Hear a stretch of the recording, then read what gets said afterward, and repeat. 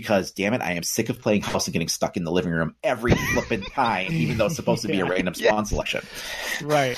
Yes. Their random generator's broken, man. Oh, absolutely.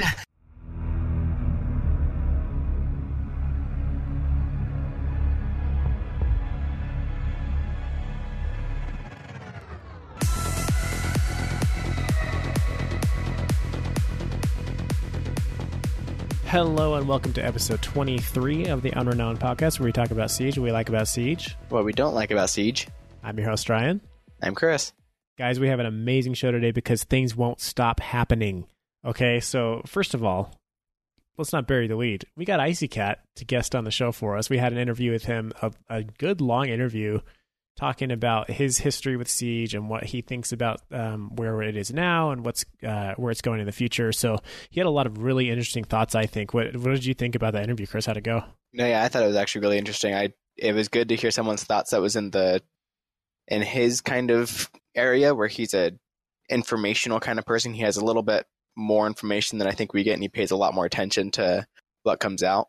Small details for sure, right? Right. He'd always pay attention to little details that like just slip right by me. Mm-hmm. And it's good to get out of our little bubble a little bit, right? It's good to have somebody else on the podcast that maybe didn't exactly agree with everything that we think should happen in the game. So it's cool to get another perspective. Right. And then, of course, Operation Burnt Horizon's been announced. We've learned about the two new operators, Gridlock and Mozzie. They announced an MMR rollback system to combat cheating. The Invitational's going on. There's going to be big announcements at that, we think. There's been changes to pricing of the game and the different editions that are offered, and the new map Outback has been announced. So there's we can't there's no way we can cover all this stuff in a reasonable amount of podcast time. Right. One point of order before we move on. You may notice that we sound a little bit different, or probably Chris does. I probably don't sound that different because we ran into a little technical issue with our earlier recording. So we had recorded this episode previously, the whole Icy Cat interview and everything, and it sounded like this. Hello and welcome to episode 23 of the Unrenowned Podcast, where we talk about Siege. So that's obviously a problem. So we have to go back and re-record, so we're actually doing it over Discord instead of in person like we normally do. So sorry for the audio quality of this particular episode being not as good as other episodes. What's Luckily, good is... Go ahead. Yeah. No, yeah, we were both going to say the same thing. Luckily, I was also recording a copy of Icy Cat's, just the Discord and us, in a very ugly, OBS way. So yeah, we made sure to have a backup for that because we were worried. And turns out our very, held together with duct tape technical solution didn't work out. So good thing we had the backup. So in that interview with Icy Cat, he sounds great, which is good because that was the most important part. You're going to hear a little bit of echoiness between me and Chris. So sorry about that, but 23 episodes, this is really the only one that we've had a serious issue with. So not too bad, right? Pretty dang good. I guess this is the second one. We had another one that we had an issue with. Yeah, but it wasn't as big a deal because we could just re-record it. Right. This was much, much worse and scary. Okay. Let's get into Burnt Horizon. That's the exciting stuff. So let me just actually break down the structure of this episode. So we're going to go ahead and talk about these new announcements that have come out. We'll try to cover that as quickly as possible. Then we'll get into the Icy Cat interview. And then from there, actually, we're going to do a little breakdown of the Invitational and what has happened up to this point when you are listening to this, as well as what to look forward to. So with our friend Camden, who we play with and who really follows Pro League pretty closely, he's going to come and sort of give us an update on that. So let us know what you guys think about that, if you think that's interesting or if it's not worth the time. Okay, Burnt Horizon. I'm pretty excited about this so far from what we know.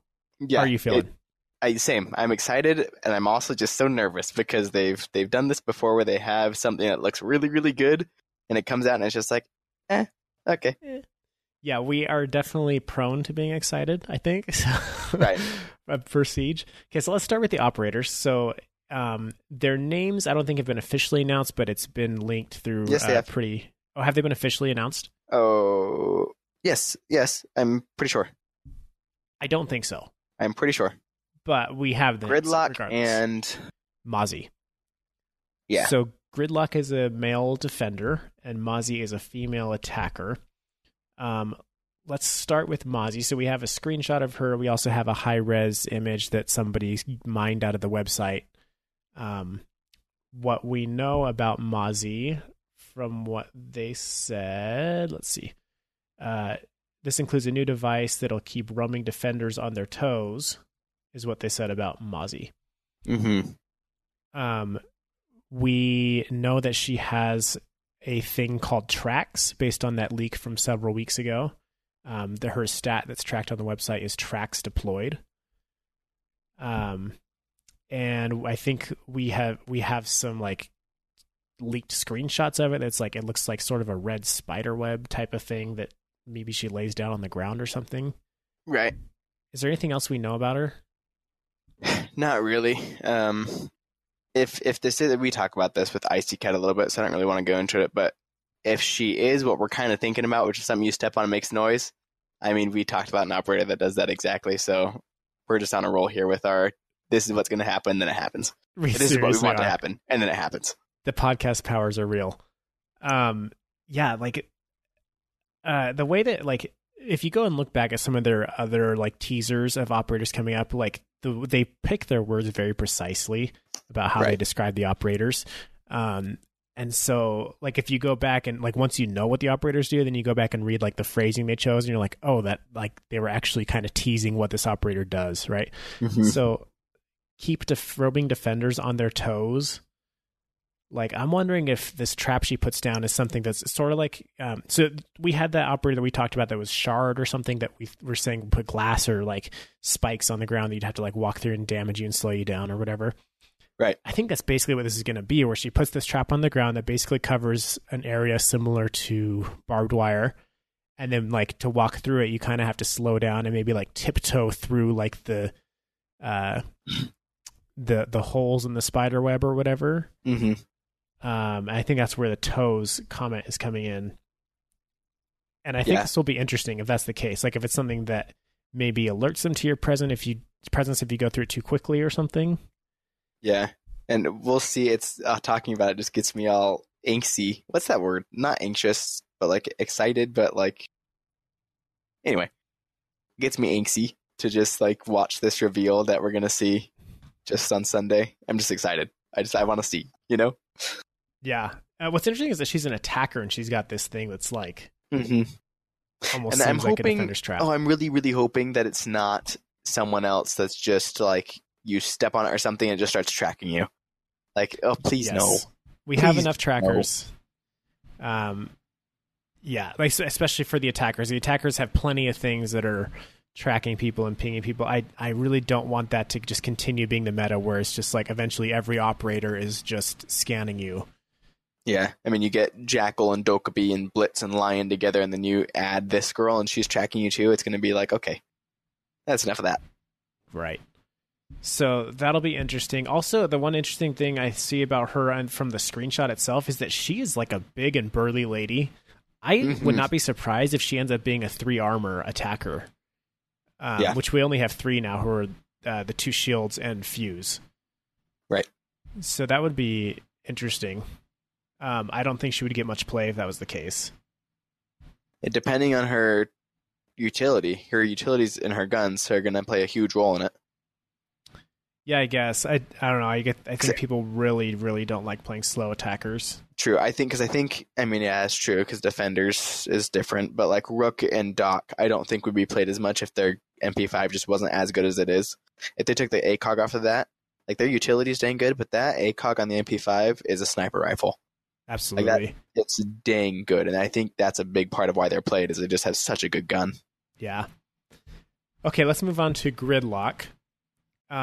So based on his appearance, he looks like he's going to be another 3-speed defender. He is really slight and light armored. Looks like Bandit. Yeah, he does. He looks a lot like Bandit, except for his face. His face looks like Owen Wilson. Wow. You don't know who Owen Wilson is, do you? I didn't hear what you said. Owen Wilson? Do you know who Owen Wilson is? Owen Wilson? No, I don't. Yeah, you didn't get the reference. Okay, that's fine. Somebody listening laughed. So yeah, he's an attacker. It says he'll leave attackers at a bit of a loss. And we know from the leak that his stat that's tracked on the website is drones hacked. Do we know anything more?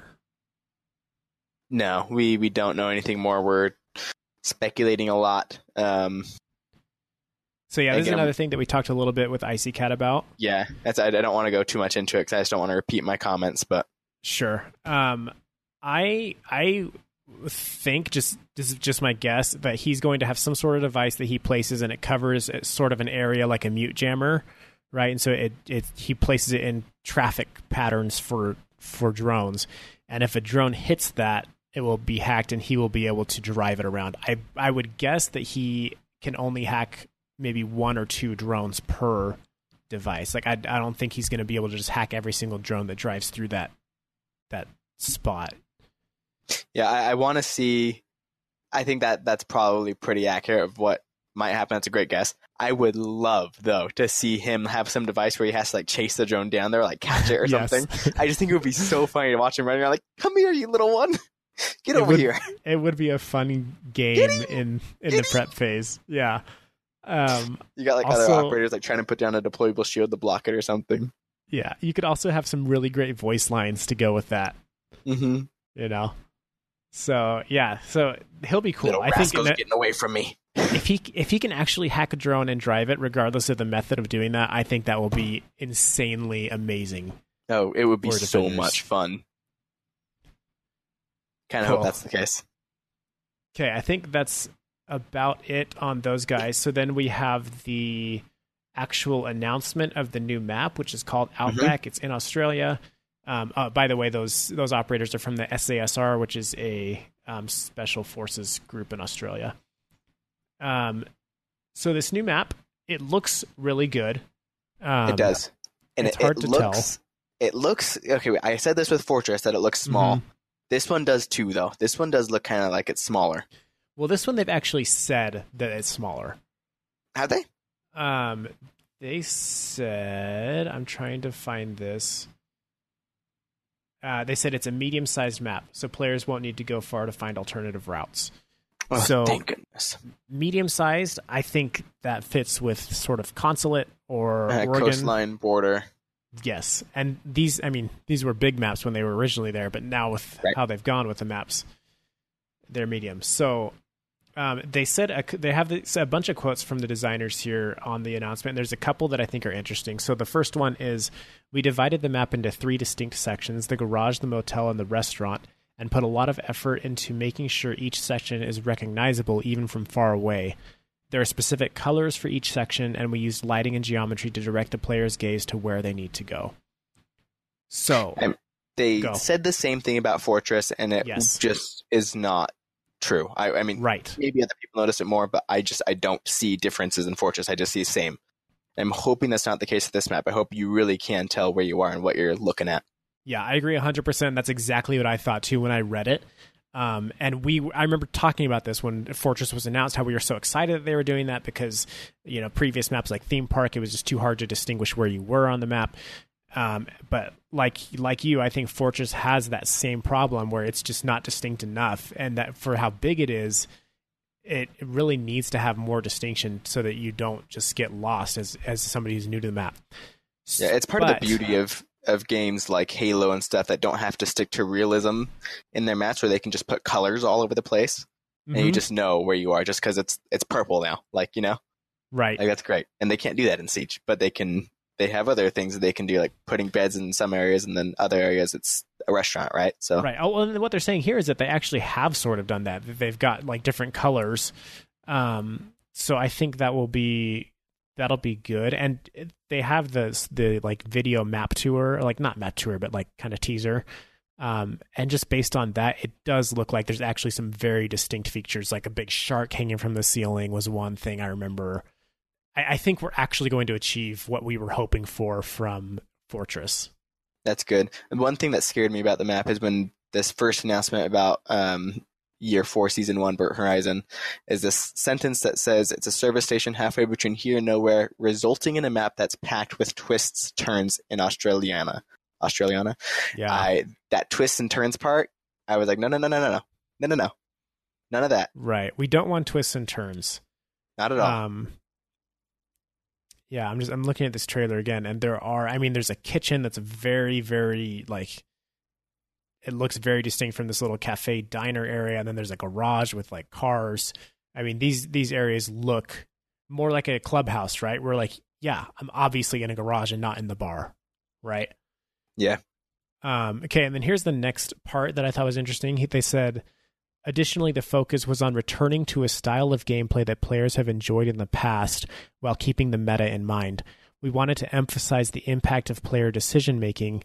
So, for example, there's a limited number of doors between each sections.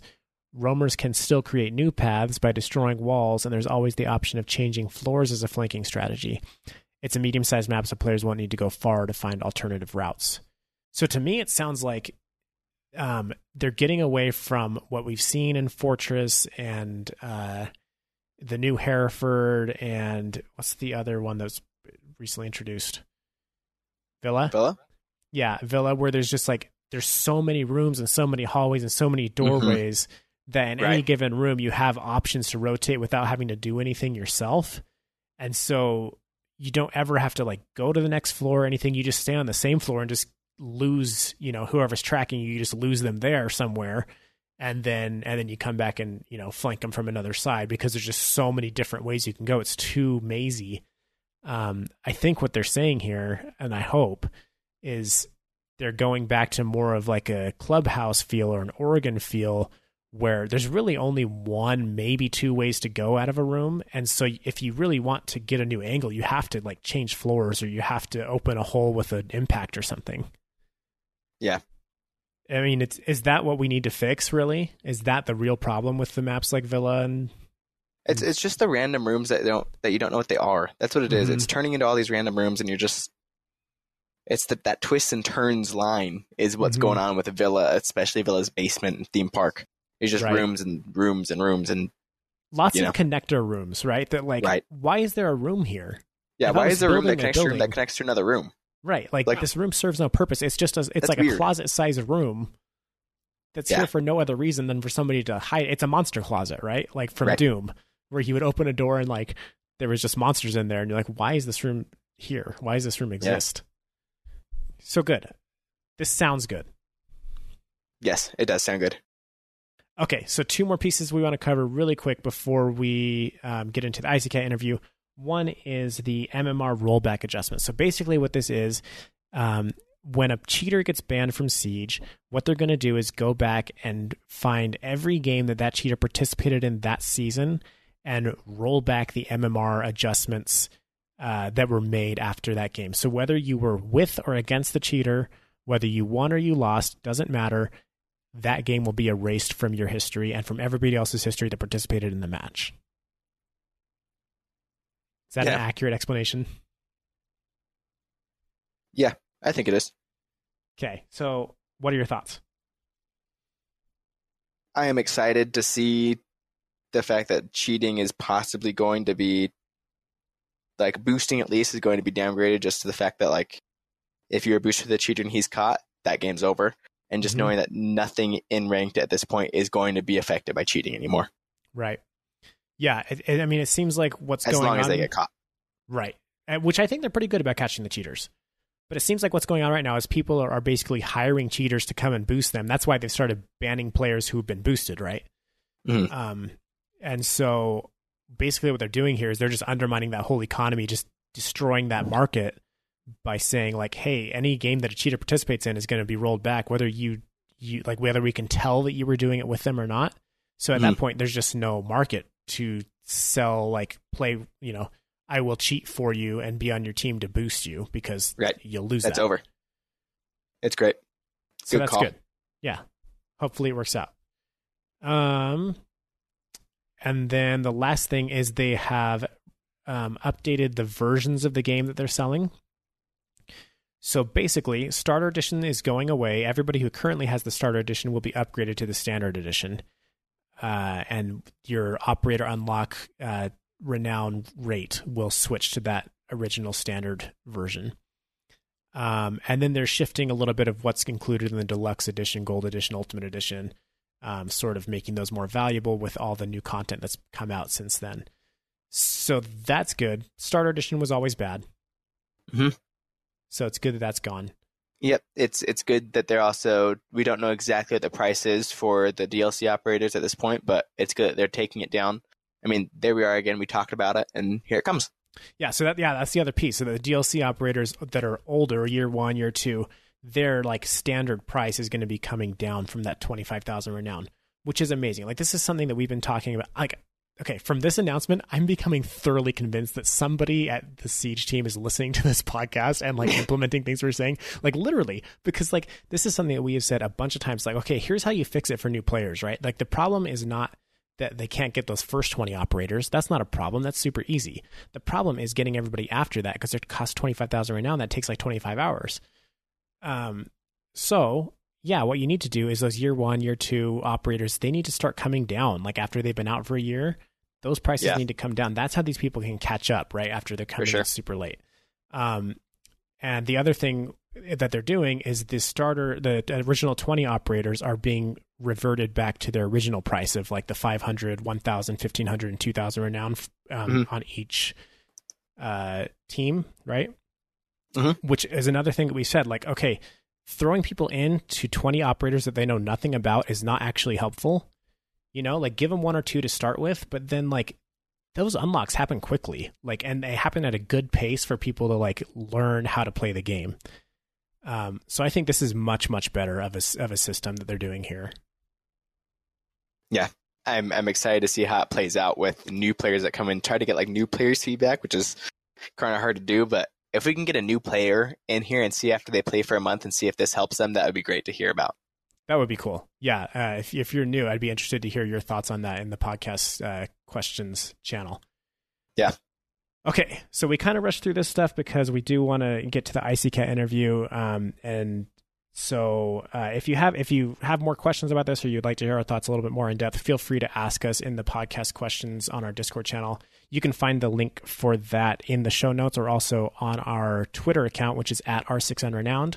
And you can ask us questions for the podcast either on that Twitter account or in the Discord channel. We won't be answering questions this week just because we have such a full show, but we will come back next week and get to all those that we missed. And then we're just going to go ahead and sort of blast through the rest of this stuff. So we will sign off here. If you guys want to follow us on YouTube and Twitch, you can follow me at VG Fiasco. I am just hello with 3 O's on the same platforms.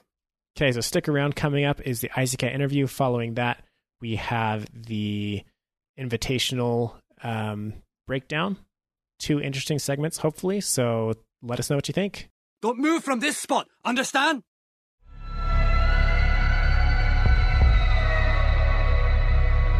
Okay, so we've got our first ever guest on the podcast today, which is none other than the ever prolific ICCat. Welcome, ICCat. Hey, thanks a lot. Thanks so much for joining us today. This is amazing to have you here. Yeah, it's very cool. Well, thanks for having me. So one thing our listeners really like about our show is that we've been around with Siege since like beta, so like before it even came out. But I think you've been involved with Siege like since even before that, just going back and like having watched your videos back in the day. So like when did you first like start following Siege? I joined the official subreddit back when the subscriber count was still in the hundreds, like wow. Maybe 300 or 400 people total. And yeah, that was, I had seen the E3 trailer and it was like, oh, this game looks totally amazing. And, just kind of started following it, got involved with the subreddit. I did not participate in the alpha. I was around for the alpha, but I am not a PC player. So, I followed it during the alpha. I was watching the videos and the feedback. I was participating in the subreddit feedback. And then the development team invited me to become a subreddit moderator at about the same time I made my first video. Which was a total coincidence. It wasn't something that was planned one way or the other. It was just like, I think within a week or two, like of one thing happening, the other happened, and it wasn't planned that way. It just occurred. Okay. So it wasn't even like, oh, here's this content creator for us, let's try to get him more involved. It was more just like, hey, you're active on the subreddit. Do you want to be a moderator? Exactly. Yeah. That's interesting. What was that first video about? It was a really awkward like self-introduction of just saying like, hey, I have no, like literally the video was me saying I have no idea what I'm doing, but I'm really passionate about this franchise and I just kind of want to cover it. And so it was just like a developing thing. I remember, and I'm going to date myself here a little bit, but when Call of Duty Advanced Warfare was a new game, I was playing that a lot, and as well Call of Duty Ghosts.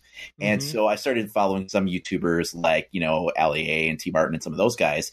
And I was like, okay, yeah. But then I started seeing some people like Drifter. And I thought, oh, he's got a cool style that I like where he's like informational. Like he's informing the community and he's not just like, oh, look at all of my amazing kills. But he's teaching people. He's being like a reporter in some aspects. Right. And that really appealed to me. And so when I started seeing the development of the game beginning, I was like, I think like I kind of want to do something like that because I'm kind of an older gamer. So I know I'm not going to be like one of these like, 16-year-old kids guzzling Mountain Dew and getting headshot aces all day long. Yep. Right. So that's never going to be my gameplay on my channel. Yeah. But I do professionally, I work in journalism and broadcast. And so I knew that was an element that I could successfully translate into something like this. And I was actually one of the first, possibly even the first dedicated Siege YouTube content creator. There's some other guys like I think like Level Cap and Jack Frags and stuff had done like a few videos of like, oh, look at this game that's coming out. But I was like the first one that was like, okay, every week we're doing a video on just this game, and I think that was kind of like I was one of the first people that did that. So no, for sure. Like we remember that like super specifically because like we did YouTube too, like more back then than we do now. We still sort of do, but and like we were getting into Siege and we are like, this game is awesome. We should do this more. And we started streaming it a little bit and stuff. And then we started to see you coming up and just how fast you were growing. And like, we were just like, man, we missed our shot. That guy's doing it. And like, we should have done what he did. Like we missed it. So, and that was such an accident. None of that was planned at all. Like I didn't set out to become a content creator for like the sake of like, I never expected to like get, like to the point where I was actually earning ad revenue or having a reputation or being known. I thought like I would be doing well if I ever got up to 100 subscribers, and I thought, like maybe I'll make a couple dozen videos and like, that'll be, call it good there, sort of a thing. And then it just sort of like, it took off like a rocket. And I was just like, what is happening? And I'm still sort of riding that like, well, I don't know what happened here, but I'm just going with it kind of thing. Just keep it going. Yeah.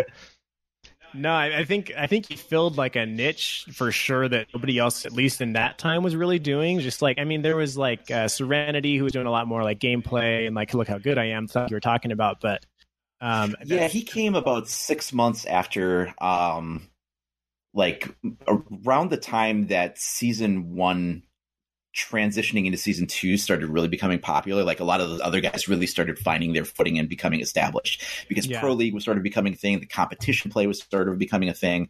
I found that what really made my channel take off was that I was invited for a week to work with the development team, and I was part of a focus group of 10 players that got a chance to play the game before it even went into beta, before it was released to the public. It's actually a lot of our feedback were things that we wound up seeing getting translated into the final game based on things we told them that they should change or should keep the same or should reinforce or, whatever. But I used that time to develop content around each of the 20 base operators. And so when the game wound up coming out, I timed it so that the 20th operator video dropped on the day that the game released. So when day one, no matter which operator you wanted to play, you could go and look up information about it, even though like the day it launched, you'd never played this game before. You could find out how to use Sledge or how to use Kapkan or do whatever. Right. And that's kind of what took off from there, was like somebody was able to provide a resource of knowledge for all of these, intricacies of how these characters worked. I think that's definitely what made me like watch a lot of your videos at the beginning, because there was that time like after beta ended and before the game released, I was just like, I need to play Siege. Like, I want Siege. I need Siege in my life. But there was no Siege to play, so it was like just any content that was like more Siege, so like patch notes or like something from the developers, and then your videos was like just extra content that we didn't know about before. And so it was just like something to look at that was like Siege gameplay that the game still hadn't been released. And so I think like a lot of people were just like, oh, this is Siege that we don't know about yet. Right. That was way cool. So what were some of the things like in that pre-alpha or I guess maybe between alpha and beta or whatever where you were invited to go? What were some of the things that you were saying they should change? Well, there's certain aspects of what we participated in that was covered under non-disclosure agreement. So even to this day, I probably can't discuss some of the aspects of the more sensitive natures of things. But like, I know that there's other things that the community managers or community developers at the time did kind of discuss a little bit within the community. So I know that, those are at least a little bit safe. One of them is the shield operators. At the time, shield operators were something that you could ADS with the shield still up. Like you would have the shield up and essentially, it would still have that ADS animation and you would have that full wall of protection in front of you and it would zoom in a little bit. And it was like, nuts. Oh, it was totally nuts. In fact, one of the guys in our playtest group was like somebody repelled in like a blitz repelled in, and he's just like, there's just nothing you can do. Iron Man comes through the window and that's it. There's just like, you lose. And based on our feedback, they were like, well, we hear you. What is it we should do about it? And a couple of people in our group suggested canting the shield, tilting it and aiming over the top of it, creating a slight delay in the animation, and creating that vulnerability of like upper chest, shoulders, head that can be shot. So if you want that precision, now you have to expose yourself at least a little bit to be able to pull that off without having that like solid steel wall of invulnerability. And I know that the developers did talk about that change a little bit before the game was released. Like that's sort of a safe one to discuss, but that's just one example of where we were playtesting the game before it was ever released. And we're like, guys, you can't do that. That doesn't work. Yep.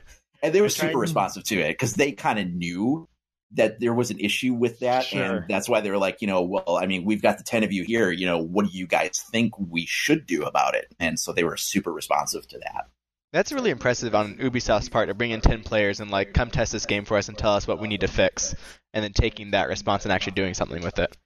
I mean, there's a ton of stuff under NDA that I can't talk about that the devs have never mentioned, but I will say that there's lots of other instances like that where they had something in the game and either it was positive feedback we had or negative feedback we had. And no matter what it was, I will say that they were super responsive to being like, whether they agreed with it or disagreed with it, they took it all in and was like, when we were like, saying like, hey, this doesn't work or that doesn't work, like they never got like offended about it. They're never like, oh my God, we invited you here and now you're just like, crapping all over our game. No, they were never like that. They were totally cool about every piece of feedback we gave them. That's sweet. Yeah. So, funny story. Chris actually, he was pretty active on the subreddit shortly after the game came out. And he was invited to be a star player at E3 that first year. Okay. And he ended up not being able to go because he was going to serve a mission for this church.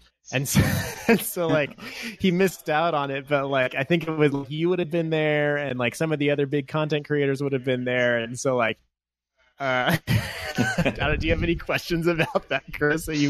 How was it? Because I know there was like quite a few people that were invited to that E3, like the star players thing. How was that event? What was that I couldn't tell you. I have never been a star player. Oh, really? I'm the only person on the subreddit moderation team that wasn't invited out of the original subreddit moderators. And part of that was because the other people had already been invited before I even became involved for that first year. Okay. And then in the second year, when it came time for them to begin selecting other people, the game really shifted to competitive play. So then it was about getting the Serenities and the Macy Jays and the Pro League players and the Twitch streamers, and like they were all about that. And I'm not super competitive. I'm not Pro League. I'm not a streamer.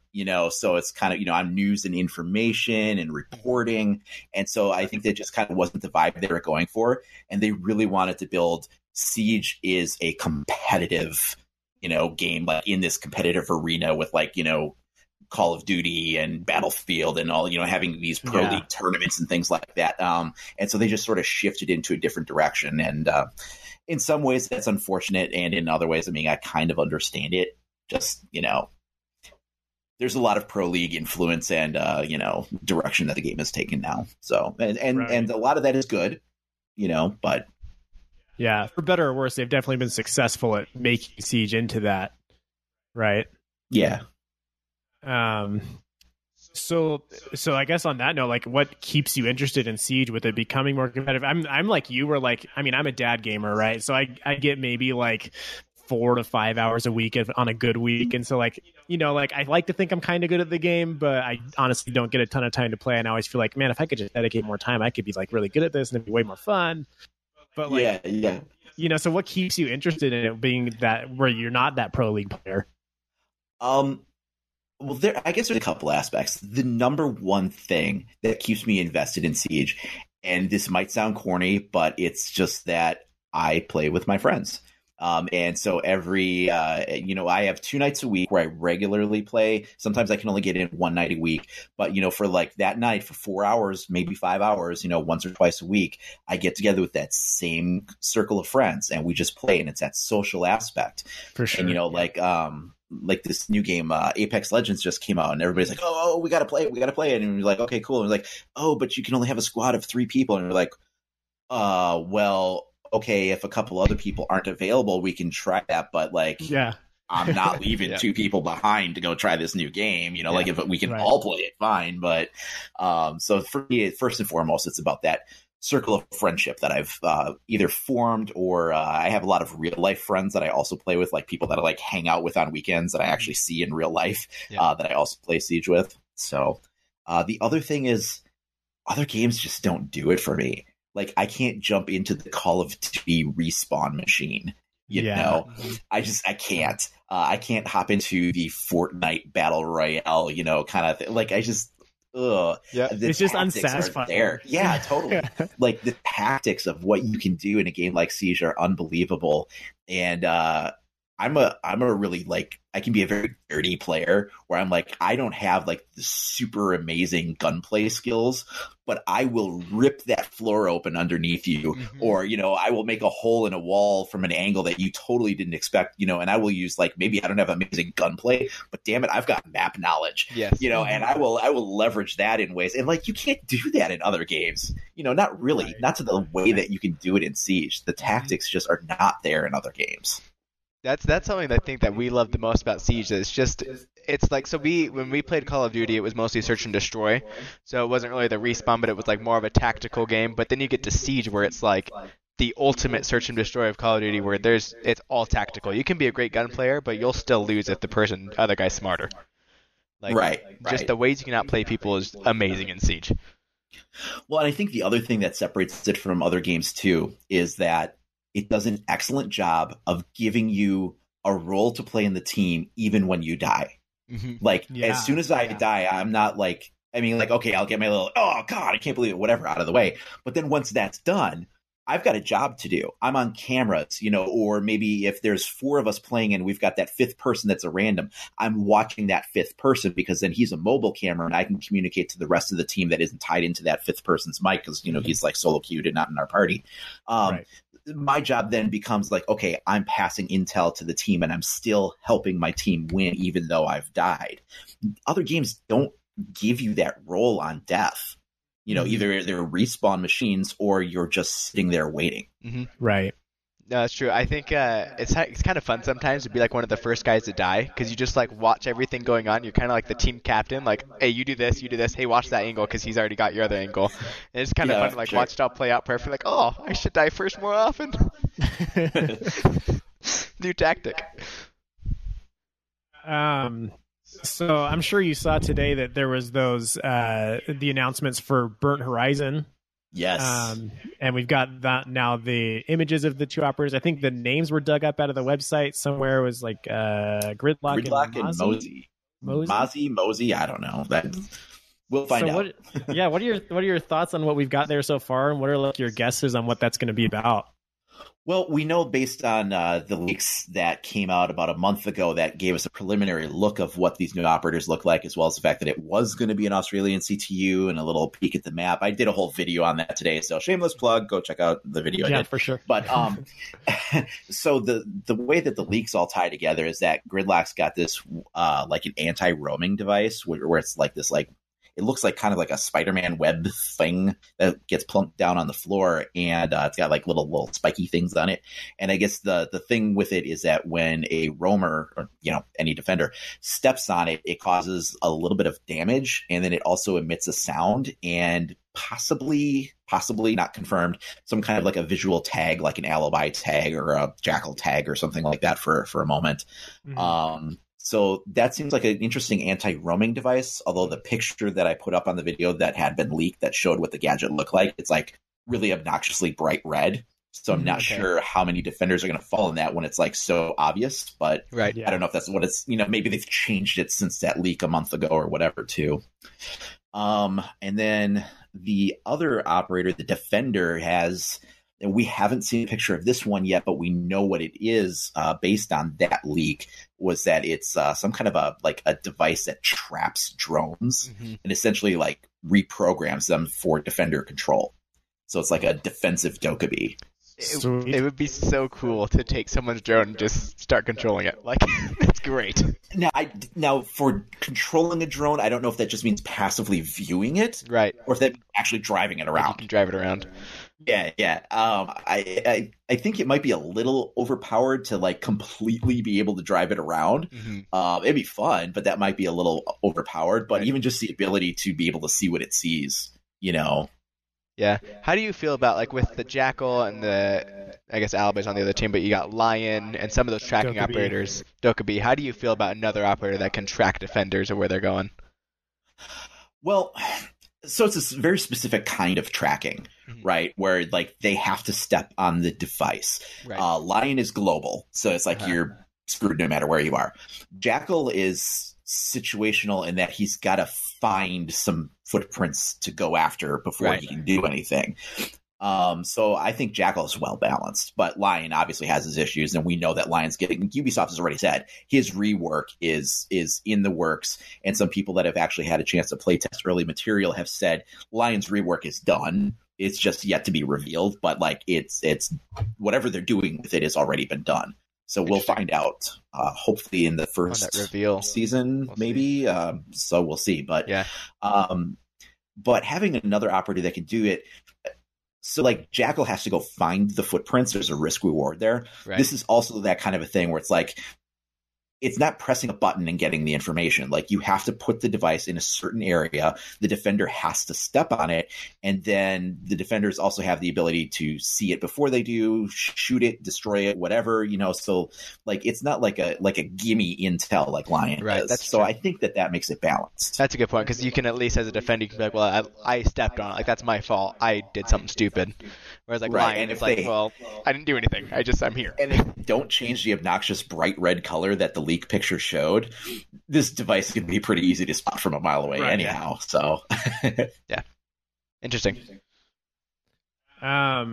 So are you expecting them to announce the Lion fixes at the Invitational, or like what do you think they're going to talk about at the Invitational? It sounds like they're building up to something big or a bunch of big things. They're building up to something huge, and the reason that I say that is because we've not even seen a year 4 roadmap.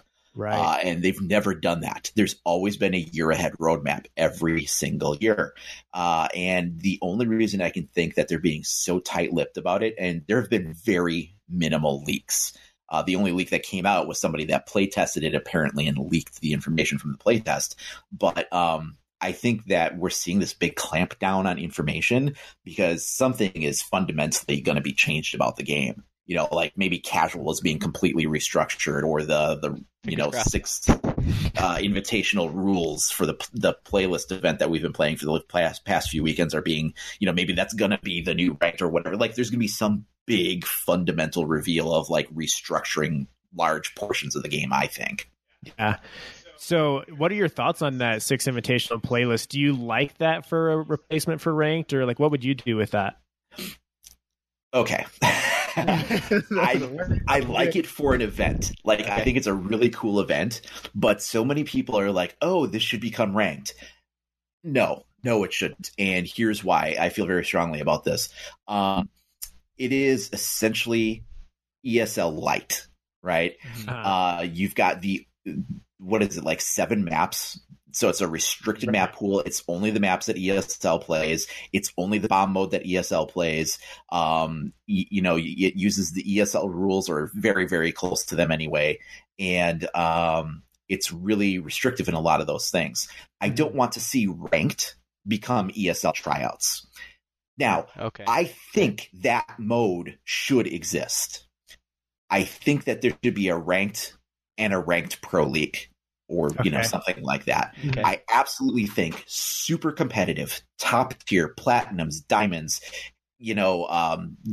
go for cup players, like all these people that want to play at that ultra competitive level, they absolutely deserve a place to play that way.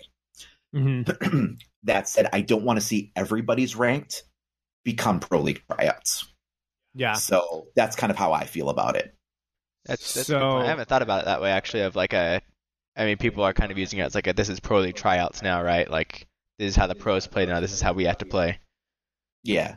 There's definitely a thing where people like want to just do things the same way the pros do them. Like, oh, this is the angle the pros peak, so I'm going to peak that angle. And it's just like, oh, the pros think that line's broken, so everybody thinks line's broken. It's like, well, at our level, is he really that broken? Or Blackbeard or whatever, right? It's like, okay, when you're in gold, like Blackbeard's fine. Right. Yeah. The game is very different when you're at gold and lower than it is when you're at platinum and diamond. Right. And even platinum players don't necessarily all play at that super competitive level. I mean, I've been in gold 1, and it's like, oh, I'm getting close to platinum. I better not win too many more, because like I don't want to be in that tier, but like I'm dangerously close. Yeah. Because like I know I can't hold my own on those upper, competitive levels. Yeah. And so the game is very, very different from gold and below. And so I don't think everybody's ranked should become pro league, rules. But I do absolutely believe that those people deserve a place to play the game the way that they want to play it at those pro league levels. So I just think that there should be a ranked and a pro league ranked. And I think casual should become what ranked sort of is now. And then ranked should just get like some refinements for sure, and then get like I said, that pro league ranked then for those super, I don't know, try hard people, whatever you want to call it. Yeah. So what changes would you make to the current ranked? I would absolutely put in pick and ban. I think that is an amazing function. Yeah. I played with that when it was first released in custom matches, so I've actually been playing around with it for a while. I think pick and ban is super fun. It is. And I've yet to play a match where Blitz was allowed with it. Yep. And there's a few other regulars too, but absolutely Blitz has just been crapped on in that mode. But no, pick and ban and ranked I think should absolutely be a thing. Other than that, I would like to see ranked get a wider map pool, because there are some times where like, guys, I just got to go play casual. I miss playing in Plane or House or Favela, or whatever. Like, and people are like, oh, well, those maps aren't balanced. Like, yeah, but I don't want to play Bank again. I don't want to play Oregon again. You just get so tired of seeing the same maps every single time. It's like, so yeah, maybe Plane isn't the most balanced map, but it's fun. Yeah. It might be balanced, but okay, so do I want to do something balanced 8 times in a row? Or do I want to do something balanced a couple times, then something unbalanced, and then a few more balanced, and just kind of bounce back and forth? I guess I'd rather have fun rather than having repetition. Sure. I think it'd help a lot if like the casual, because my problem with casual is just the time limit is so long. But like certain maps like House are kind of broken in casual, because that map is so small. I love House, but with the time limit that big, it's like the attackers can just stay outside for forever and kill everybody before they go in. I think that casual should, and they've already admitted that they are going to rework casual. And I think that's part of what all this silence and secrecy has been about. I do anticipate a casual rework is coming. And I'm hoping that it's part of this first season, that we'll see here. But I think that if casual had the 3-minute round timer, and had the ability to pick your spawns, just like you can in the casual 6 invitational playlist. I mean, that's casual. You can pick your spawns.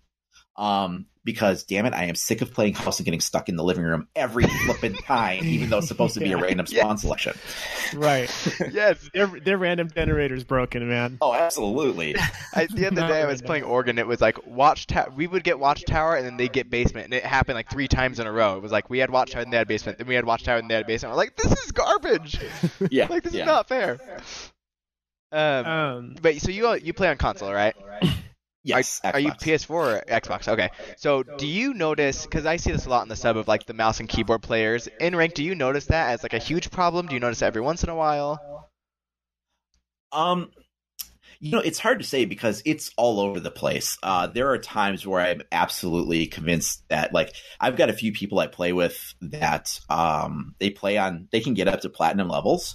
And when they join us and play with us, first of all, they can carry us. But second of all, I'm like, oh, you're mouse and keyboarding? And they're like, no, like legit, this is a controller. And I'm like, no, there's no way.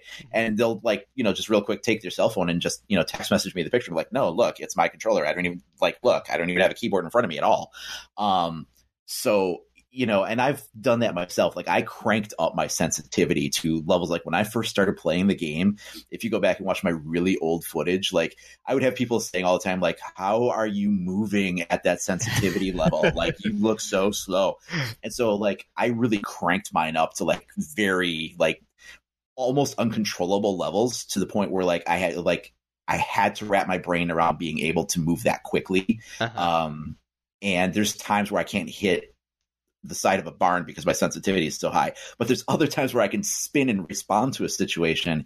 And I feel like you have to be able to do that because mouse and keyboard is so prevalent. And like, I'm somebody that I like using a mouse, but I can't use a keyboard to save my life. I cannot do the finger kung fu to press all the buttons that like, I just look at it and I'm like, I see 76 buttons. What, so I have to use a controller to move with. I just have to. And, but I feel like if you don't, try to compete with that high level of sensitivity to those mouse and keyboard players, you're just going to lose every time. Yeah. Because it has become more and more and more and more prevalent. So it is becoming a problem then. Yeah. Okay. Yeah.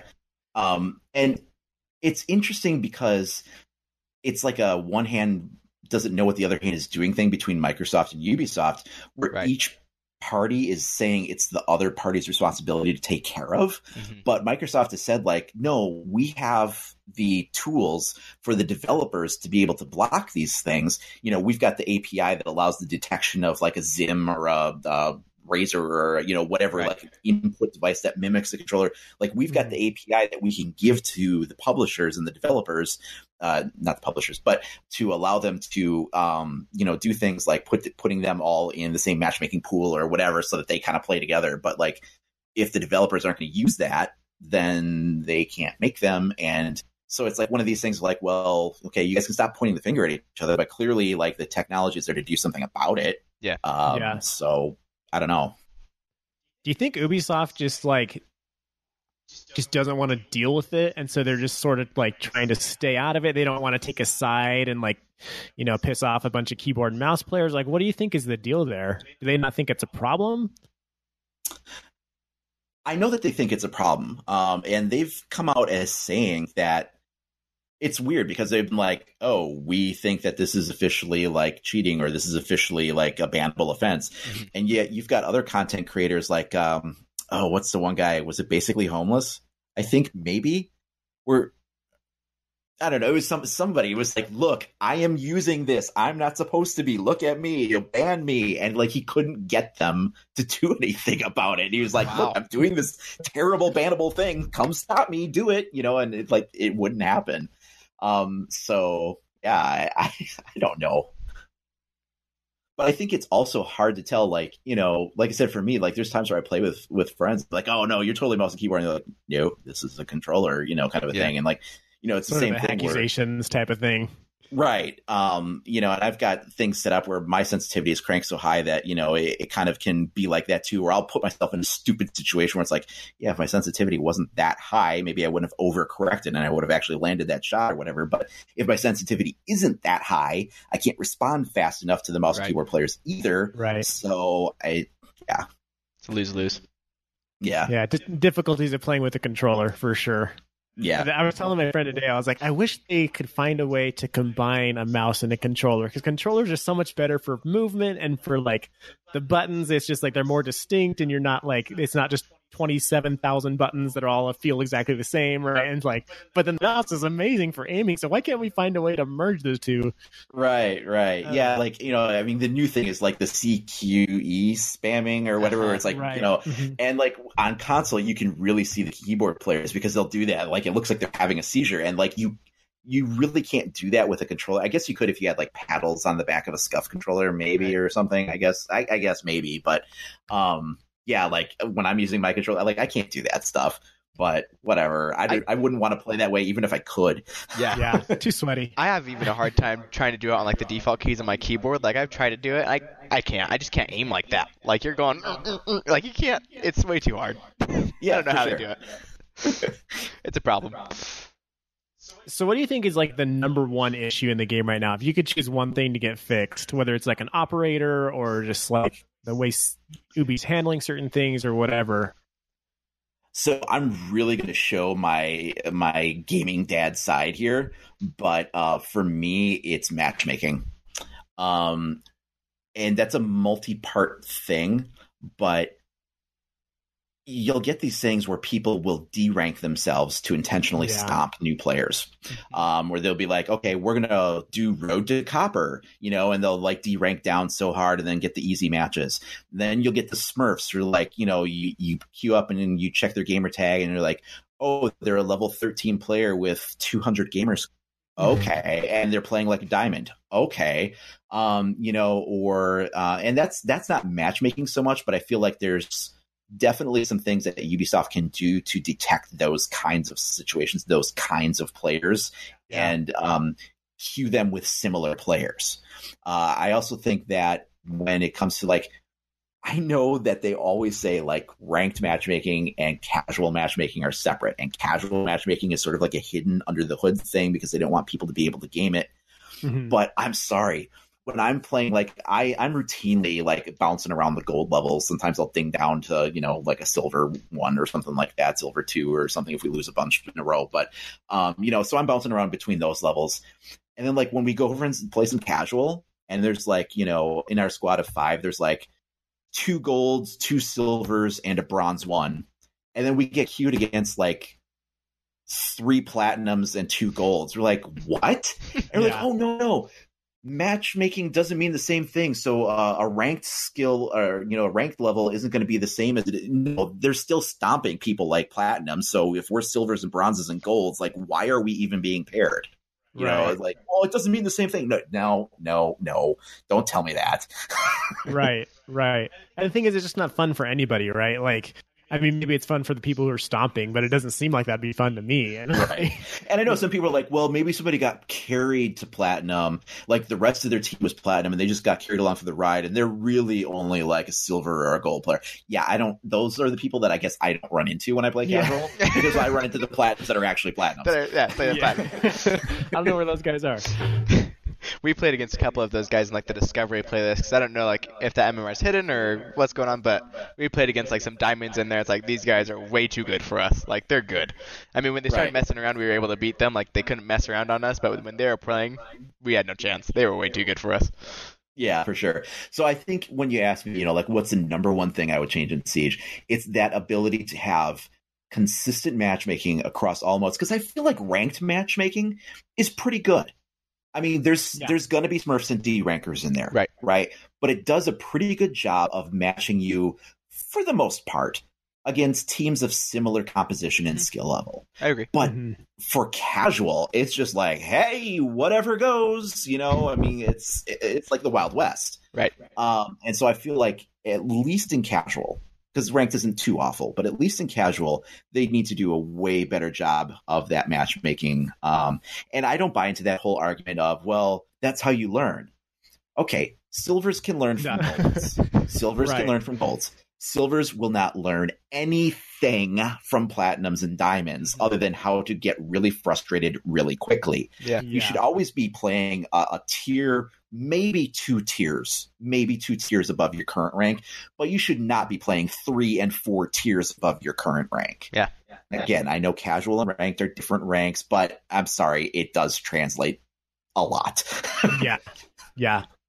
Anything else on your wish list for 2019 from Siege? I would, other than the changes to casual and matchmaking, so you mentioned operators. I think that's a really interesting topic. There's a few operators I would love to see get a rework. We know Lion's getting a rework. We know Ubisoft has said that Glaz could be getting or is probably getting some kind of a rework, which is interesting because I don't know. He's an operator that comes down to mostly accuracy, and I don't know. I'll have to see what they do with him, but yeah. And then of course everybody's always begging for the Tachanka rework and a Castle rework, and I don't know if they can ever get Tachanka into a place where it's usable unless they fundamentally alter him. But I would love to see a solid Castle rework. Yeah, Ryan's Castle's his second most played operator, actually. Shockingly. I was surprised when I saw that in my stats, but second most played defender, and I actually win with him more than I lose. So I think he's better than people give him credit for, but he only works on a team that's working around his ability. Yeah. So that's where it's you have to have a mute or else it's garbage. Yeah. So it's stuff like that. I think there's definitely some ways to strengthen him to make him a lot better than what he is. Like, for instance, if you made it so that you couldn't put fuse cluster charges on his panels, I think that would be big. I also think it would be good if you closed up the bottom gap when it's used as a door. Now, I say that with a caveat because shooting under that gap is super useful. But if you made that gap have essentially like a wire mesh, right, that would block drones. Drones couldn't get through, but you could still see through it, and bullets could still pass under it. So you could still use that gap like you use it now, but it would essentially be like the first non-electronic anti-drone thing, where it would keep drones out. That would give it some extra usefulness. Just some things like that where I think, it could really make him a little bit more useful in some situations. Yeah. The thing is, right now, you have to use them on certain sites, in some spot, and that's true of some other operators too. Like Mira is only good in certain spots or whatever, but also Mira has an amazing weapon that will kill anything that walks in front of it. So right. She has other things to compensate for that. Where Castle, it's there's 5 or 6 select sites in all of ranked that I'll use him on, and that's why my winning record with him is better than 0.5. But yeah, sure he's my boy and he needs a rework. Yeah. So we have a few questions for you from our listeners, if you don't mind. Yeah. So Steel Switch wants to know, what's your perfect fantasy map for Siege?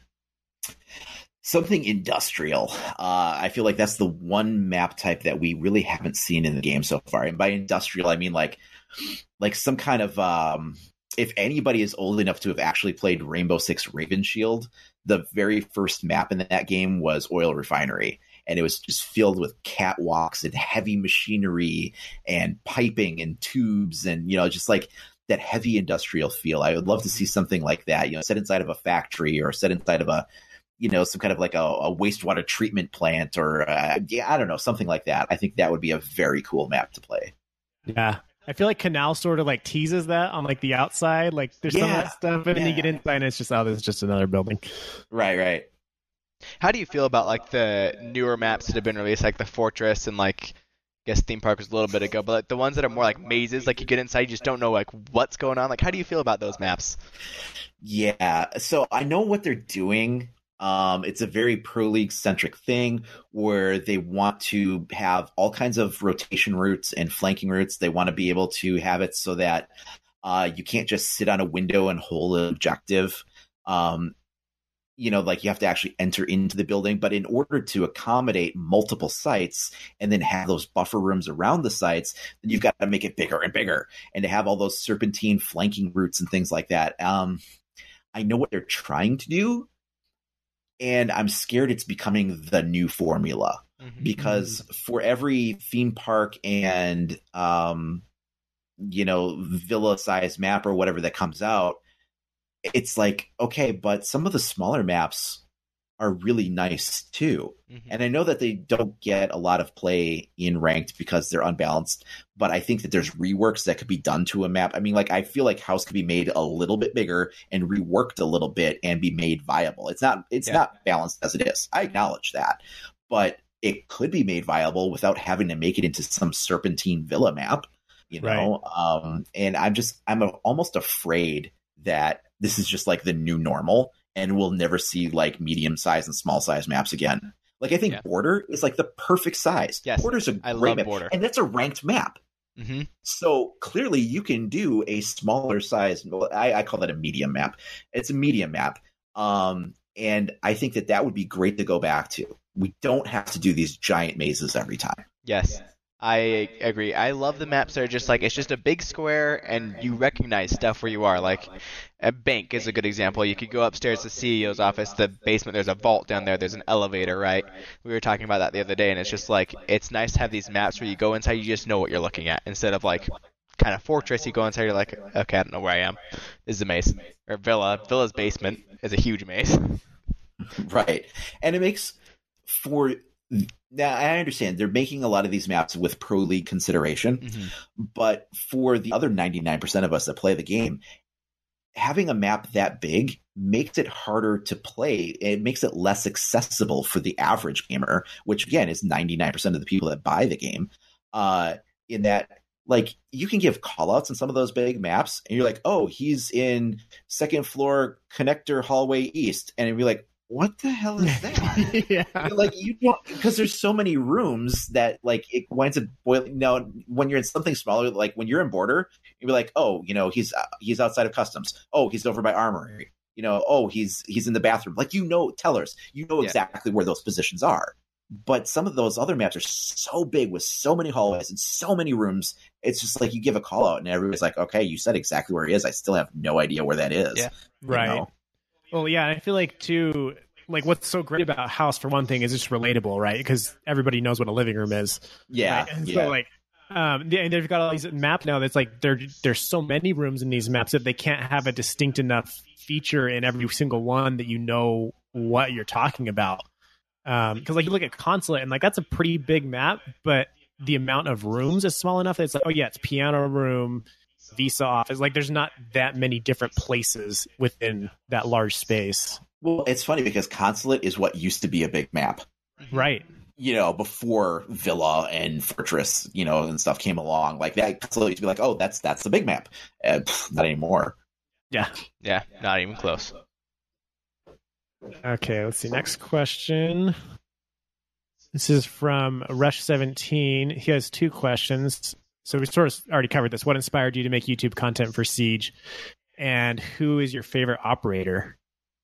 I am a Twitch main. I love Twitch.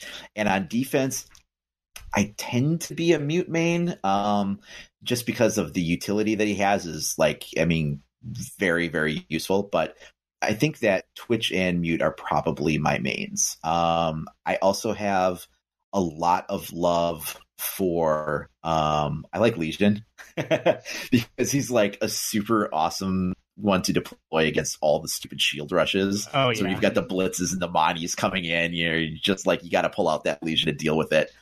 I also enjoy playing Sledge because I have that map knowledge of where to make holes and, knock out the floor underneath them, or an Ash or a Buck can also be good that way where I know, okay, like come up underneath them and, take out the floor, take out the ceiling or whatever. And so like those kinds of operators where I can really use my map knowledge. And that's why I like Twitch a lot too. Like I can in the prep phase. Like, I don't know. I don't get those Twitch players like they're zapping people during the prep phase. Like, I don't get that.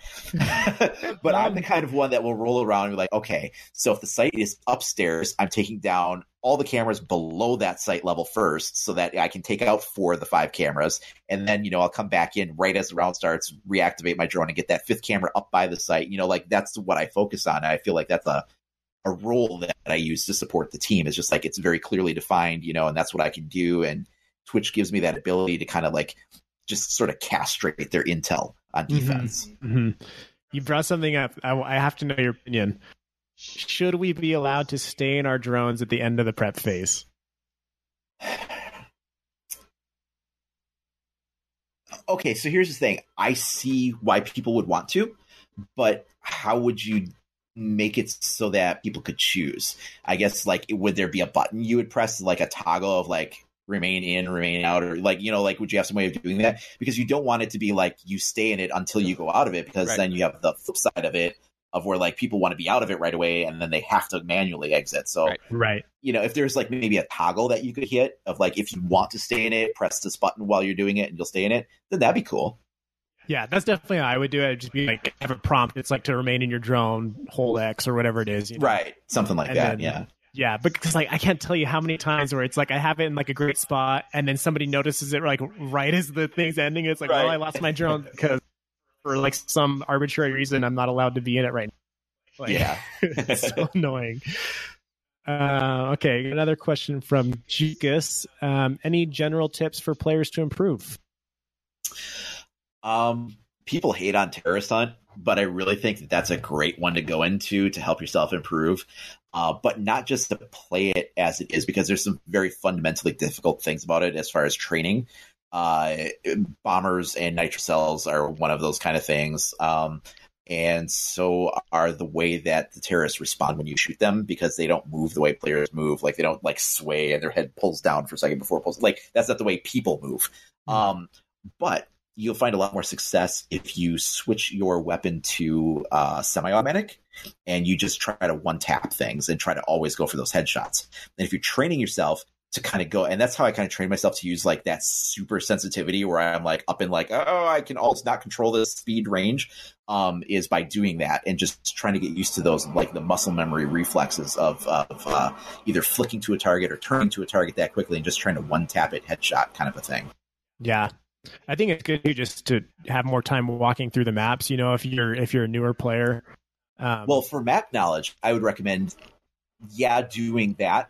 But then also, not enough people do this. Go into custom match by yourself and put it on something like. Or not even, so you can do it in custom match, but you do have a timer that you run up against. But, just walk around the map, get familiar with where things are, try to find out where sight lines are, or go into Terrorist Hunt, put it on hostage mode, and then kill all the 20 enemies in the map, and then the final 3 won't spawn until you grab the hostage, so just don't grab the hostage. I will personally take Buck, and I will go around and I will shred walls, shred floors, try to find lines of sight, and because it's Terrorist Hunt, I can always go to the ammo cache and resupply his shotgun. As much as I want. And I can essentially deconstruct an entire map and just, so if I want to get a line on that window from this room, I got to shoot through that wall on this angle, and that'll give me that line of sight. And it's just not something you can easily get a feel for unless you're doing it in kind of like a mess around mode.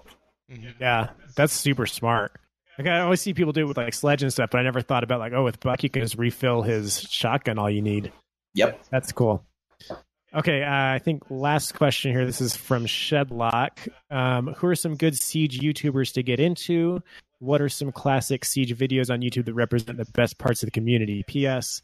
Thank you for making great content. Your operator profiles are really helpful. Cool. Well, so some shout outs to some other YouTubers that I really like. I've always had a heart for the informational people, kind of like myself, because I feel like if you're YouTuber that's like, look at how amazing I am, you're pulling in views, but I don't know how much that's giving back to the community. I mean, sure, you're imparting some like angles that you're holding or some skills that you're holding or whatever, but like taking that time to teach people is what I'm about, and I really appreciate that in other YouTubers that do that. So I like watching videos like, I think Get Flanked is a great YouTuber. Or Dangleberries, I really like. They take the time to show you, like, hey, there's these, neat angles or these neat spots you might not have known about. There's just so many good ones. Or then you get into ones that don't even need to teach you anything. They're just fun to watch. Like, I love watching Bikini. He's got some great videos. Very funny guy. Yeah. Or like Russian Badger can be funny. Narcoleptic Nugget is good. There's so many good players out there. Now I know that there's some pro league players that also do content. And those will be hit or miss depending on what I'm trying to get out of them. For instance, like, I think King George does some really excellent map deconstruction videos where he's like, hey, on a pro league level, if you want to hold this room in this map and get this objective, here's how you approach it on attack, or here's how you approach it on defense. Like, I think his informational videos are super good. I love those. I'm not really so much into like watching like the live streams of like the stuff that he does. Because I think that's more, just like super competitive play, which is like a level I don't even understand. And even if I did understand it, like, I'm 40 years old and I can't play at that level. But there's just so many good content creators out there. And I think that as a game community, Rainbow Six is really blessed to have such a variety of comedy or skill or teaching or reporting or instructing, of like, no matter what it is that you want, you can find a niche for it out there. True. There's one more question from Tay-Ray G. He asks, what's Icy Cat's name? My guess is Gerald. I am definitely not a Gerald. You don't have to give your name if you don't want to. Well, it is actually out there because I was part of that group that went out to Montreal before the game was released, and so they did put up my name up there as Lee. So if you were to go back and watch that tournament, it is online. If you were to Google the Road to Montreal, that was the first tournament that was non-developer tournament, and I was part of that, and so yeah, my name is on that already. Okay, there you go, Tay-Ray G. Not Gerald. Okay, wait, I have one last question for you because I've been staring at your guns behind you this whole time. What's your favorite firearm? I am very, very partial to either MP5s or M4s. I really enjoy those, solid, like 80s action staple movie kind of, weapons. Yeah. I love them so much. I like anything pretty much made by H&K. I think they do just fantastic weapon design. Cool. That's very cool. Anything else you want to add before we let you go? Just that I'm really looking forward to see what the big reveals are going to be coming in the next week or so. I think that we are in store for some huge changes that are either fundamental alterations or possibly controversial alterations, and they're just kind of like holding out their cards very close to their chest before they show us everything that they've got going on. So I think there's some big things coming, and frankly, I think they need to have some big things coming because the last year has been sort of just a remix of the same old formula, and I think we need more than that going forward. Yeah. Cool. Yeah, hopefully 2019 is good for Siege. Do you expect them to do Siege 2 anytime soon? Yes and no. I think no, because, first of all, they've committed to that 5 to 10 year plan.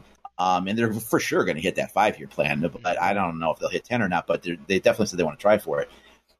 The only reason I think that they might is because when the next console cycle comes around, which, people are saying the next PlayStation, the next Xbox, might be a year away or 2 years away. And I don't think that they'd want to be left behind on that. So whether that's just like making it backward compatible on those systems or developing an actual new system. And I think the reason I could see an argument being made for another one to be developed is just that if we are getting a new console cycle, that it could take advantage of having an engine that is more refined, because the Anvil Next engine that Siege is based on is the engine that runs Assassin's Creed. It was never used for a first-person shooter before.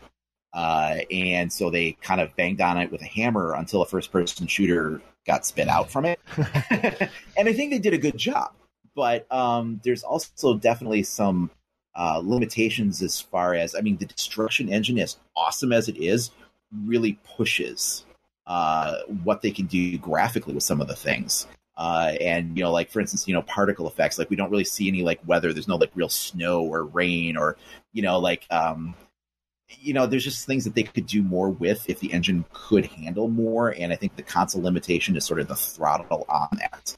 Mm-hmm. So if they're developing new consoles in a year or two, they may develop a new Siege just to take advantage of a new engine for those new consoles. Maybe. Yeah, I can see that for sure.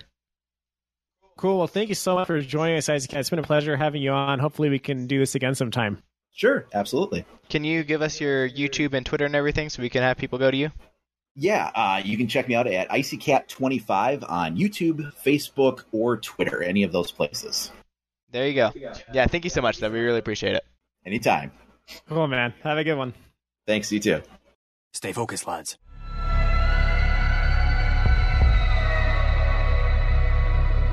Hey guys, hope you liked the interview with Icy Cat. Sorry again for the poor quality on that. That was just a terrible technical malfunction. If you made it through that, thanks so much for putting up with it. I have to warn you going into this next segment, there is about 2 minutes where I had the wrong microphone set to record, so you're going to have about 2 more minutes of bad audio quality from me. Chris and our guest are going to sound okay, but if you can just put up with those 2 minutes for me, then we'll be back to pretty decent audio quality through the rest of the episode. Thanks. Okay, so now we're going to try something completely new. So you guys will definitely have to let us know if you like this or hate it. But we're going to do sort of a Pro League update, a Pro League minute. I don't know. We need a name for this segment, Chris. Yeah, that's what I got too. We should call it Camden's Minute because we're joined by Camden. Oh, jeez. Camden's is Pro League minute. Camden's the PLM. Okay. Camden's PLM. CPLM. No, CPLM. We'll work on it. We'll keep workshopping it. Camden is our dear friend. He is one of our regular squad mates in the Siege, and of all of us who play Siege a lot more than he does, he's the only one that actually watches Pro League. 100% true. So Camden's here. Hello, Camden. Hello. Tell us what's going on with the Invitational. So first of all, for those of you who have been listening in the past, I have a confession to make. I am the one that still doesn't know Consulate. So for those of you that listen to that particular podcast, and probably lots of them before that, I am the one that doesn't know Consulate still. No idea. I get lost every time. Been playing since beta. Doesn't know Consulate. Since beta. Still doesn't know. Apparently that was in the beta. Good. I didn't know that either. So anyway, Ryan asked me to come on to give you guys a rundown of what's going on in the Invitational. So I thought we could start maybe with the teams, not all the teams, just the teams that have changed. So if you've watched Pro League before, like last Invitational or before that, there's been a lot of changes. Chris, do you know what I'm talking about? All the changes that slightly. I know about the Penta change to So that's the biggest one, right? So Penta was the big team before. They won the Invitational last year. And Penta's entire roster got signed on to G2. So G2 now is essentially just Penta, right? Mm-hmm. And Penta now had an open roster, right? So Mocket's team went over to Penta, right? And then Mocket's roster was now open. So Orglis's team signed on to Mocket. So all of those teams changed. So if you were familiar with any of those teams before, they probably all changed, but they're probably still your favorite members are probably somewhere else, right? And then there's a new team called Team Reciprocity, and that's in North America. And Team Reciprocity is actually Cloud9's team. So that's Fox A's team. And Goddess used to be on that team too, but they switched her out for Skies now. And then the other new team is Lestream. That's a European team. And Lestream's team is essentially Millennium's team, so it's pretty much the same roster there too. So that's a basic rundown of all the teams that have changed in the last year, which there's been a lot of changes, and individual rosters have changed too. So how did these teams get invited to the Invitational? Was there some sort of qualifier ahead of time? So you had to win some, basically. So you had like the 6 majors, which was a big tournament, so the winner of that got to go. Okay, so you can earn your spot like throughout the year. Yeah, so we just had this Season 8 finals. I think that's what they called it. which was an online tournament, and the top 2 teams, I think it is, of those from each region got to go pretty much. And those that have already won a previous tournament, like the Paris Majors or one of the minors, such as the DreamHack tournaments, they automatically got qualified for a spot. So that opened up another spot for that region. And so the next runner-up basically got to go. I can't give you a specific example of like someone that happened to, but that's basically how it works. Cool. Yeah, so you're invited everybody to the here tournament. earned their spot by winning something or placing high in some previous Placing tournament. high, yeah. So that's the thing. So not all these regions are really equal. Like APAC is not equal to North America, or not certainly Europe. Europe is probably the strongest region right now. Wait, what's So APAC? Asia Pacific? Asian Pacific, right? So Okay. Asia Pacific, APAC is split up, and so Australia has their own sort of, their own region, and then Korea, Japan, the Asia also has their own region as well. And so, like, I've never actually heard of Mantis FPS. That's just a team I've never heard of, and they made it into the tournament by placing high in their own regional tournaments, and so that's how they made it in. Where are they from? Mantis is Japan, I think. Okay, that'll be interesting. No, they're done. they're already out. Oh, they're out. They're done. Yeah, they're already out. Actually, No. they're Australia. Sorry, they're an Australian Okay. team. I was going to say Yeah. the Asians, they got like the whole League of Legends world, and the Koreans have the StarCraft world. Yeah, and It'll be interesting to see apparently them they're come into not FPS. that great at FPS though. Yeah. Traditionally, the APAC region hasn't been that great, except for some of the Australian teams that have Okay. done well in the past. Yeah. So And- where we're at now in the tournament, then, from what I understand, is we're like halfway or more than halfway through the group stage. So everybody is in. There's 4 groups with 4 teams each.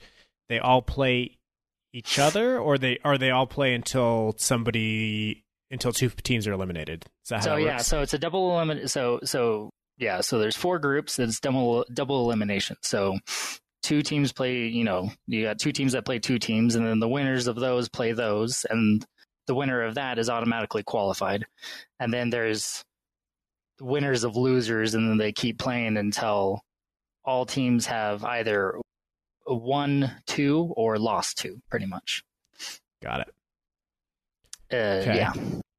And So, that's, and then once that's they're just done for with group stages. And so group stages, it's a double elimination, best of 3 matches. And so these matches take like an hour and a half, right? it's And actually digestible. What do you mean? Like I could actually sit and watch an hour and a half of Siege.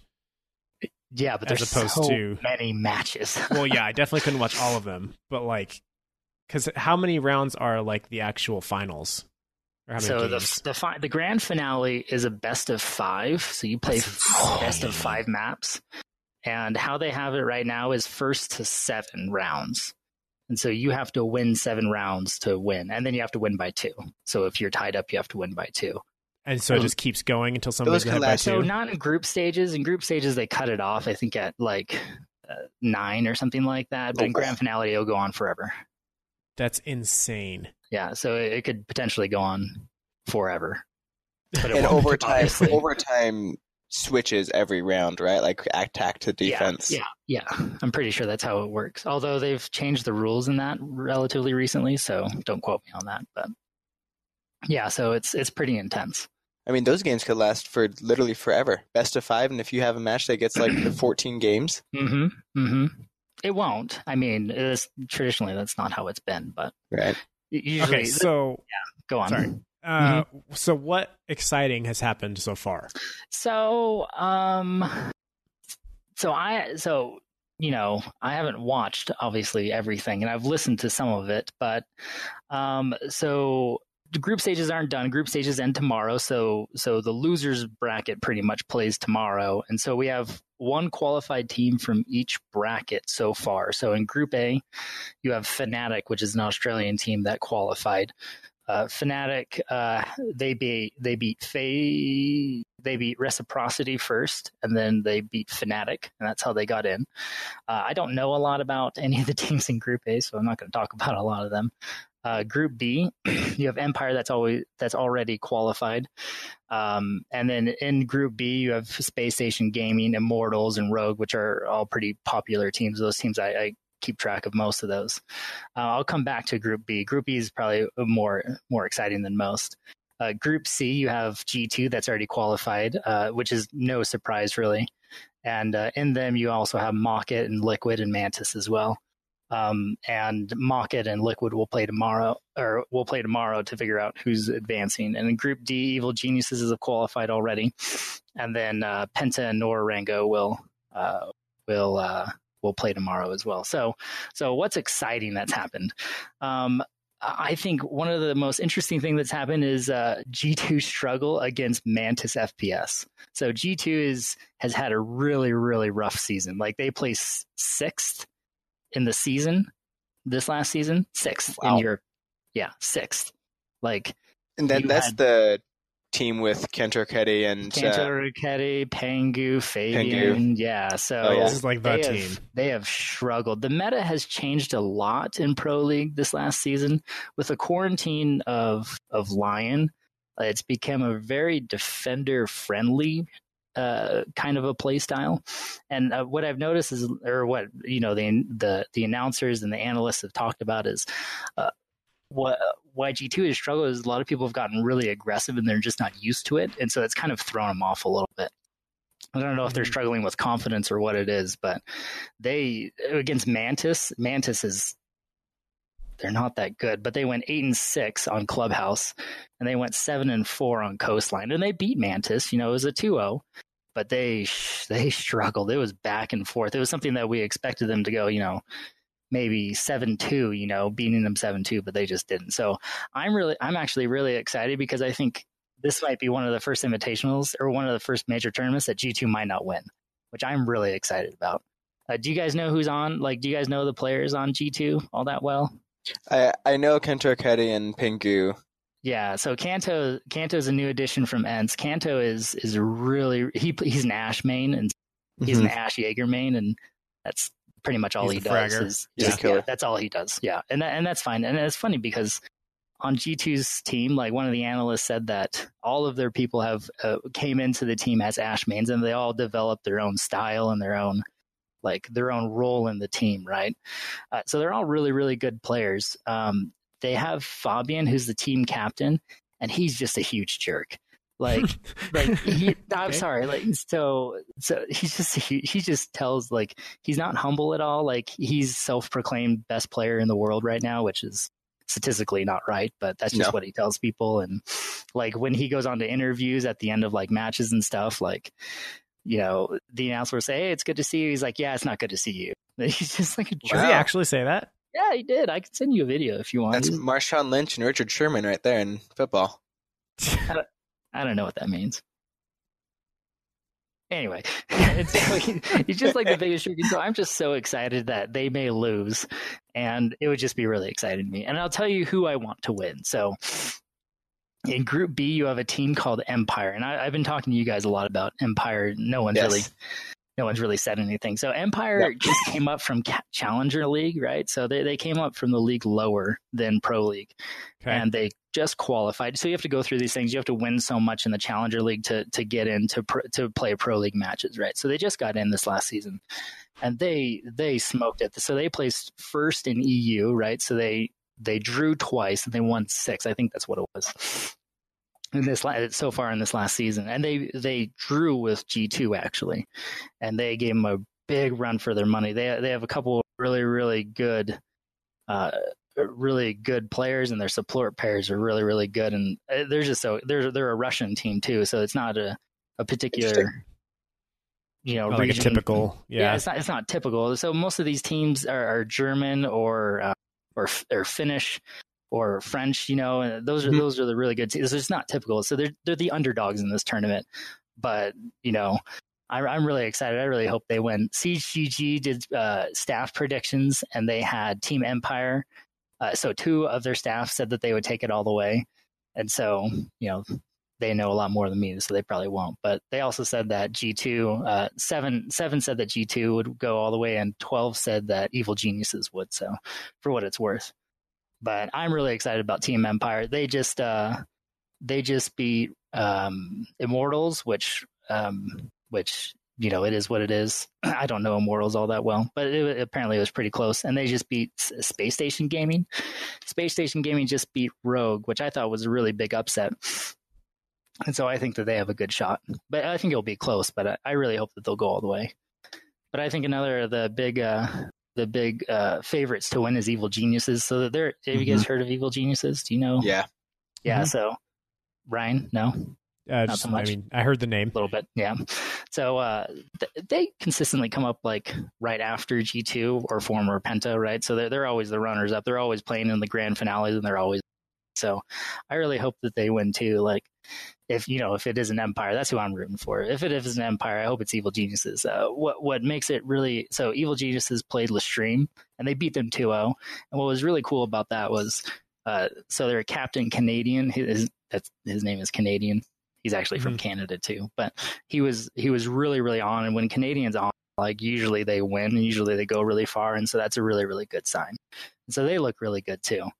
Cool. So of the matches coming up tomorrow, what one or two do you think are the most like interesting to keep an eye on? And by tomorrow, that's today. By the time you guys are listening to this,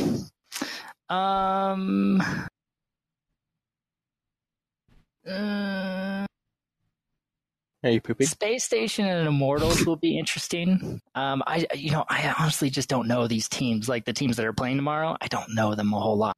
The Liquid Mocket will be really interesting. So Liquid won I don't think it was the Invitational, but I think they won a major recently, and they're by far like the best Latin American, the best Latin American team, and so them beating Mocket and getting into the playoffs. Since they've like shown that they've been able to take it all the way and win before against G2, I think that will be really interesting. So hopefully they'll make it to make the whole thing more competitive. Cool. So we'll see about that match, but Space Station and Immortals should be pretty good too. Hopefully, whoever's the best will win, I guess. But who are all the North American teams that are still in? So you have. So Space Station is North American. They play tomorrow. Reciprocity will play tomorrow. They play against FaZe, and Reciprocity used to be Cloud9, so they're North American. Oh, okay. And that's it. Okay. Those are the two that play tomorrow. The ones that are still in, though, Evil Geniuses are still in, and that's it. So you were saying that you want Empire to win. Oh yeah. What would be your what would be your prediction for like who you think will win? Who I actually think will win? Mm-hmm. If you were betting on it. If I had to put money on it? Yeah. Oh, G2 has just been so consistent, at least in the past. And so if I had to put money on it, I'd probably say that they'll probably win. The thing about G2 is so their match against Mantis, it was really weird. They were doing really weird stuff, like playing so they were playing like Clubhouse, and they were playing basement, but they were roaming far offside, which you generally don't do in Clubhouse, but they were doing it and they were losing. And so like the announcer's like, what are they doing? But what they thought they might be doing is trying stuff out, at least on a team that they thought they would be able to beat, just to see, if it would go all right or what it was. And so I wouldn't necessarily count them out, especially from that particular performance. But something that has been really consistent with them is that under pressure, they've been able to come back and, it'd be like, they'd be like 0-4, and they'd like come back and win matches like that. And they do that very consistently. And so I think out of all of the teams, they probably have the most experience and the best ability to come back from deficits and not like sulk about it. You know what I mean? Although the season they did really poorly with confidence this season. So who knows, but probably G2, I would say, out of all of them, unfortunately. Cool. I just don't want them to win. And then, okay.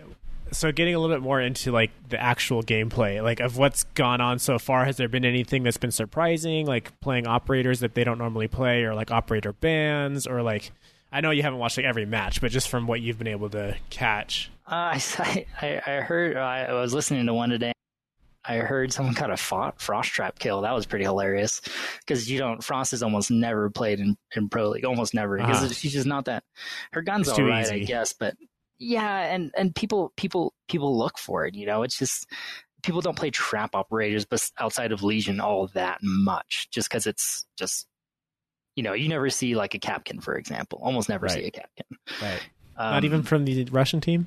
No. Come on, guys. No, they never. They almost the only Russians that are ever the only Russians that are ever played is Glaz, but he's usually he's often banned out, depending on where who's playing and stuff. Who are the typical Pro League bans now? Well, it really depends on the map. Okay. Oh, it really depends on the map. But is Echo a pretty consistent ban? Yeah, Echo's really consistent. Maestro's really, really consistent. Yeah, that's my boy. He's too good. I love Maestro. He is too good, and he just has too much utility, and that's the so thing. Freaking good. That's the problem when you have Maestro and Echo at the same time. Like, it's too much intel. Yeah.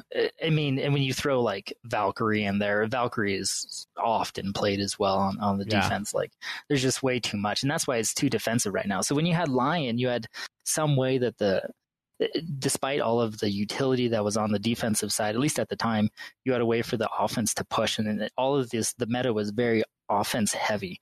And now with him being quarantined, like, it's just so defensive heavy with Echo and Maestro together. Like, it's ridiculous right now. It's ridiculous. But on offense, usually you get a hard breacher. One of the three will be banned almost always. Really? Are they playing Nomad at all? No. Nomad and Kaid are in quarantine at the moment. Oh, they are still. That's correct. They're still in quarantine. Yeah, they'll come out in a season or something, at the end of the season or something like that. They'll same thing. Fortress won't be played until it's proven to be probably a good map. And I'm interested to see if they do play Nomad, because I feel like the player base hasn't really gotten to know how to play her. But I've seen plays with her that have saved matches. Mm-hmm. I think the Pro League will learn how she's used very well. Pro League uses Alibi like really effectively. Like, you have a lot of people that will play Alibi, and it's just I just never had it. Just never really used her all that well because I suck. But it's a completely different frame of play. It's really, really different. They like Mute has seen a huge upsurge. And it's like he used to be never picked, and now he's picked pretty often, and that's because they gave him the SMG-11, and so people like he's pretty much played it like a smoke now with the shotgun and SMG-11, and then he has that utility on top of it. And the play style is very, very different than what you see in our bronze ranked matches or whatever we play. Gold, please. We're in gold. Is it good? I haven't been in gold seasons, but what you also see though, as well as you see target bans too, which are really interesting. And so like G2, like Pengu plays a really good he's the best Montaigne player probably in the world. And oh really? Oh yeah. Oh, he's really good. And the opposing team almost always bans him, especially on maps like Ghostline, and ones where shields are really, really effective. They always ban it because they know that he'll play it, or they'll ban Ashe, or they'll ban something like that. Some target bans for the other team. That's cool. I wish they would find a way to make it more watchable, because it's too much. It sounds so interesting, and like the little bit that I have watched here and there is like, oh, this is cool, but it's just too long. Yeah, you just gotta sit down and watch it like that, and that's the real problem. I've tried listening to him. It kind of works, but you almost need to watch it. But what Pro League really needs to do, what the ESL really needs to do, is to make better highlight videos. Like, they'll put the entire video on demand, but it's like an hour and a half. But if you cut out like all the things that the commentators say, and just get like, even if it was just round to round to round, like, I'm sure that would be way shorter. Oh yeah. Well, because I mean, the picking operators and stuff takes forever, and in the NFL, don't they have something that you can, like a subscription, you can pay for to just watch the games without the commercials and just play the play? It's free. And ESPN or NFL.com, they upload just highlights, and you can just watch NFL. It's NFL.com. They just upload the highlights, and you can watch just the highlights of the game. So it'll just show scoring plays. That's exactly what we need, except that they don't have. There's not. I mean, if you look at how many views you get on, it's not enough. Like, there's not enough people watching it for them to do it, unfortunately. Yeah. But I mean, cool. They're in a huge arena this year, and I think there's certainly people who are into it, right? It's just I don't think they're ever going to hit the masses with how long. I mean, maybe they will, because like league tournaments and StarCraft tournaments, they take forever too, so maybe they will. And I sit and watch Melee tournaments sometimes, and that takes forever. So maybe I'm just It just depends on if you like it or not. I mean, Right. So you guys, if you think you might be interested, sit down and watch like the grand finale, or at least watch like the last match of the grand finale, just to sit down and watch it and see if you like it. It's almost always, you may like it, you may not. I didn't think I'd like it, but I watched it and okay, yeah, it's kind of like watching a basketball game. I know it's not, but it's almost that exciting when you like follow teams and you really get into it. So. That's definitely a thing too. Like when you're invested in it, when you have a team that you care about, then like it suddenly becomes much more interesting. Oh yeah. So that's a good recommendation though. Like if somebody is curious about it, like that's a good way to, I think, to sort of get a feel for it. Go watch that final match. It's going to be like the top best of the best, right? And then get an idea of. Are they playing in Paris? No, they're in Montreal. Actually, they're in Laval, but it's near Montreal. Yeah, that's right. They're in the new. They just built a huge ice hockey rink in Laval, and so that's where they're at, in a big ice hockey rink. So it's pretty cool. Wow. Yeah, I think it's their biggest venue to date, and it's the biggest prize pool to date too. I think it's $2 million now. So they were taking. Yeah, I know. They were, and first place gets 40%. And so they were taking. Oh my gosh! They put in $1 million, and then they started taking revenue from like. Skin some sales of the and stuff. Skin sales and stuff, yeah. And so I think it got up to $2 million, and so that's what they're playing for right now, which is really cool. So it should be good. Anything else you want to say about Pro League before we end it? I think I got a lot to say about Pro League, but I really hope Team Empire wins. I really, really hope I'm really rooting for the underdogs. I really hope they win. So. Okay, I will root for Empire with you, and I'll keep up on what's happening. Root for Empire, and hopefully they pull it out. I'm going to watch some of their games now. I'm interested. Yeah, really, you just got to get into a team. You got to have a team, and you got to know the name, and know what they're like and stuff, and then it gets a lot more interesting. If it's just names on a board and you're just watching someone else play Siege, it's not interesting unless you know the people. Sweet. Okay, well, awesome. Thanks, Camden. Good update. No problem. We will talk to you later. Yep. See ya. Thanks. Thank you.